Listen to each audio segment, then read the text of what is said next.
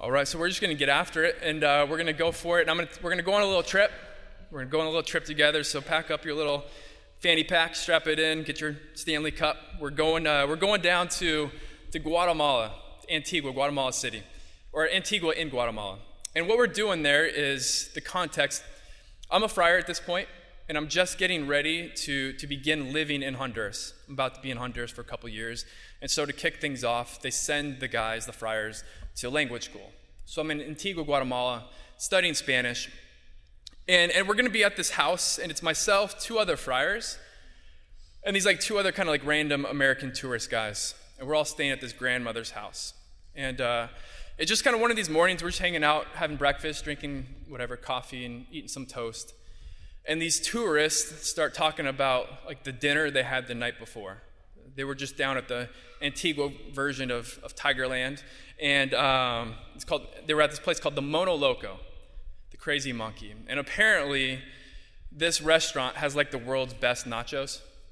And so these guys around breakfast, they're just going on and on and on about these nachos, and the plate is as big as your head, and the chips were so crispy, and the black beans were so black, and the tomatoes were so red, whatever. There's kind of going on and on over the top about these nachos. But what these guys don't know is that I love nachos. And so as they're talking about these nachos, I'm like, man, I could really go for some nachos right now, right? But there's this other part of my life. So I'm a Franciscan friar, and as a Franciscan, I have these 3 vows: poverty, chastity, and obedience. No money, no honey, and a boss. And part of the expression of a vow of poverty for us is that if we want nachos, we don't just go to the Mono Loco and buy nachos. If I want chicken strips, whatever, I don't just go to Cane's or Po' Boys at Chimes, whatever. We actually are dependent on God's providence, and we beg for food, and we don't just kind of go buy it whenever we want. And so again, they continue going on and on about these nachos, and it's just the cheese was so melted, and the lettuce was so shredded, and the ground beef was so ground. And there's the battle's happening, right? I've got the good angel and the bad angel. Because we're traveling, and we're going to be there for a few weeks, we have emergency money. So I have money there. And the bad angel's you deserve this. You deserve some nachos. In fact, this is a nacho emergency, right? And the good angel whispers back, there's no such thing as a nacho emergency. And so the battle happens, and finally, the good angel wins. And I'm okay, I'm going to be faithful. Breakfast ends. True story. Breakfast ends. Go to my room, close the door, make the sign of the cross. Father, Son, Holy Spirit, amen. Father, you are good. And you are mighty. I know you see me, Lord. I know you hear me, Lord. Here's the thing, Lord. I could really go for some nachos right now. I go for some nachos. You're mighty, Lord. You are mighty. I want these nachos, but I'm not going to buy them. I'm going to be faithful, Lord. I'm not going to go to the Mono Loco and get them. But if you wanted to provide the nachos, no pressure. You're mighty, but if you want to provide some nachos, that'd be great. Make the sign of the cross, Father, Son, Holy Spirit, amen. Go off to Spanish school, learn how to say "Donde está el baño?" Get back. Same cast, same crew, same setting. We're all around this table. It's dinner time now. We're just chatting about our day. And the grandmother who's taking care of us brings out the first 2 plates for dinner. She's got the big white plates. And what do I see? I see yellow chips, melted cheese. I see beans. I see lettuce. I see the ground beef. And I immediately start restricted breathing, salivating, sweaty hands. I'm getting excited. I'm I know what this is. But part of it was the stakes are too high for me just to keep this to myself. I need some outside confirmation. So I ask her, ¿Cómo se llama este plato? What do you call this dish? She says, nachos. Yes, Father, I told you. You are mighty. You are mighty, Lord. And I loved every little piece of those, every little chip and cheese and whatever. But I share this story for a couple reasons. One of them is because whenever I share it, somebody offers to buy me nachos. Gives a little green handshake, get yourself some nachos. But also I think there's two like profound truths to it.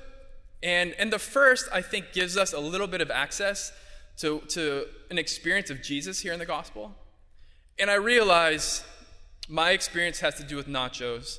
Jesus' experience has to do with the tomb in which his like dead friend was.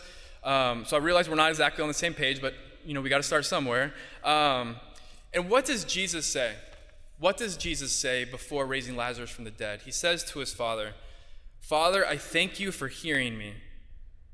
I know that you always hear me." Father, I thank you for hearing me. I know that you always hear me. And here's the thing, friends. Here's the reality, that by our baptism, we share in Jesus' own relationship with the Father.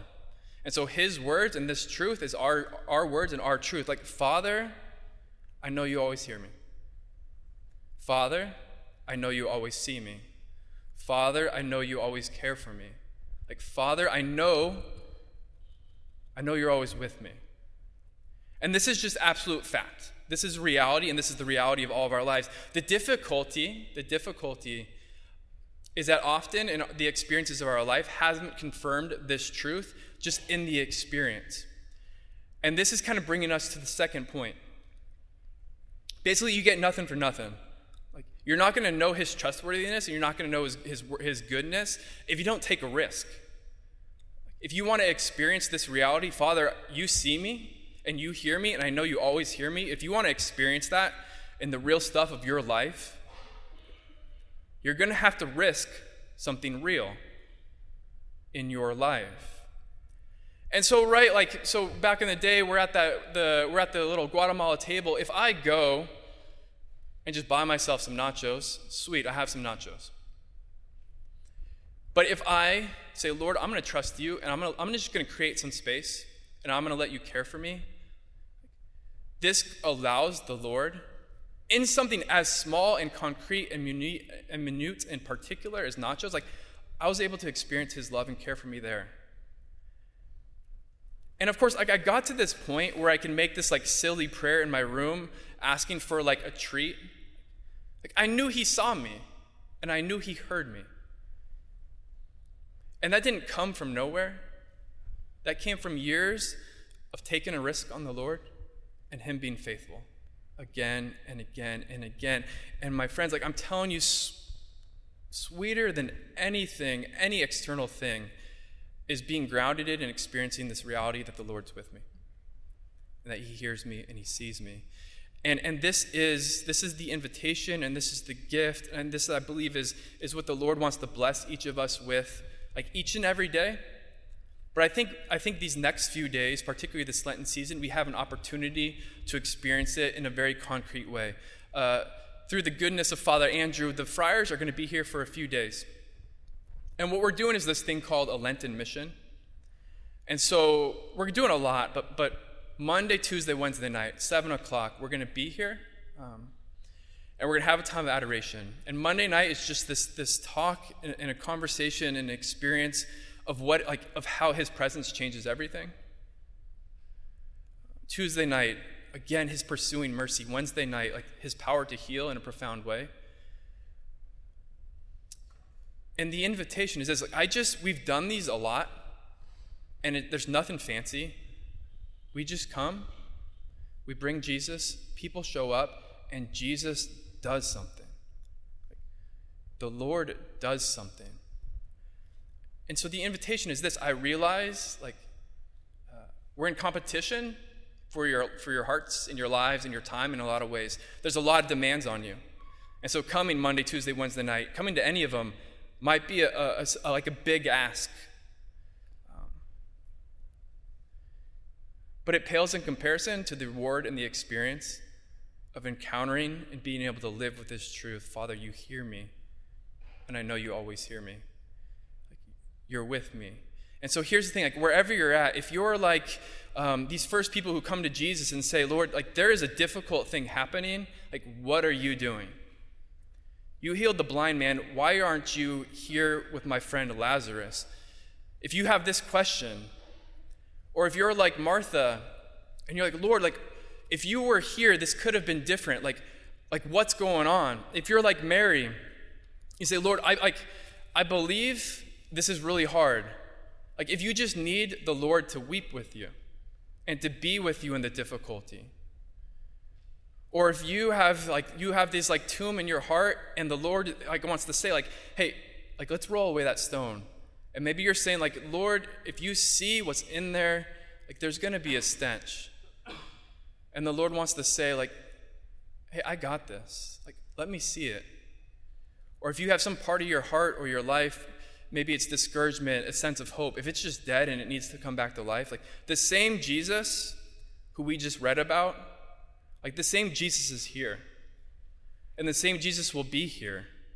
And the same Jesus who consoled and entered into the suffering and rose from the dead and healed, that same Jesus is the Jesus who invites you to come to him. To experience him and his care and his love, not just as an idea, but as in a reality that can touch the deepest parts of your life. And so that's the invitation. That's the invitation. Like, take a little risk, create a little space, come to the Lord, and just allow him to reveal himself to be like who he says he is in the real stuff of your life, so that you can go forward like with this confidence and this gift and this goodness of knowing his care for you and his love for you. And that's how we're meant to live. And that's how we're meant to live. And so we look forward to being with you, to chatting with you, spending time with you, but most importantly, to coming and encountering the Lord Jesus with you during these next few days. Thank you for listening to the Christ the King at LSU podcast. The ministry here is possible thanks to our generous supporters. If you would like to become a CTK Golden Giver or learn more, please check our website. Your monthly financial support reaches hearts across LSU's campus and beyond. Details can be found on the website at ctklsu.org.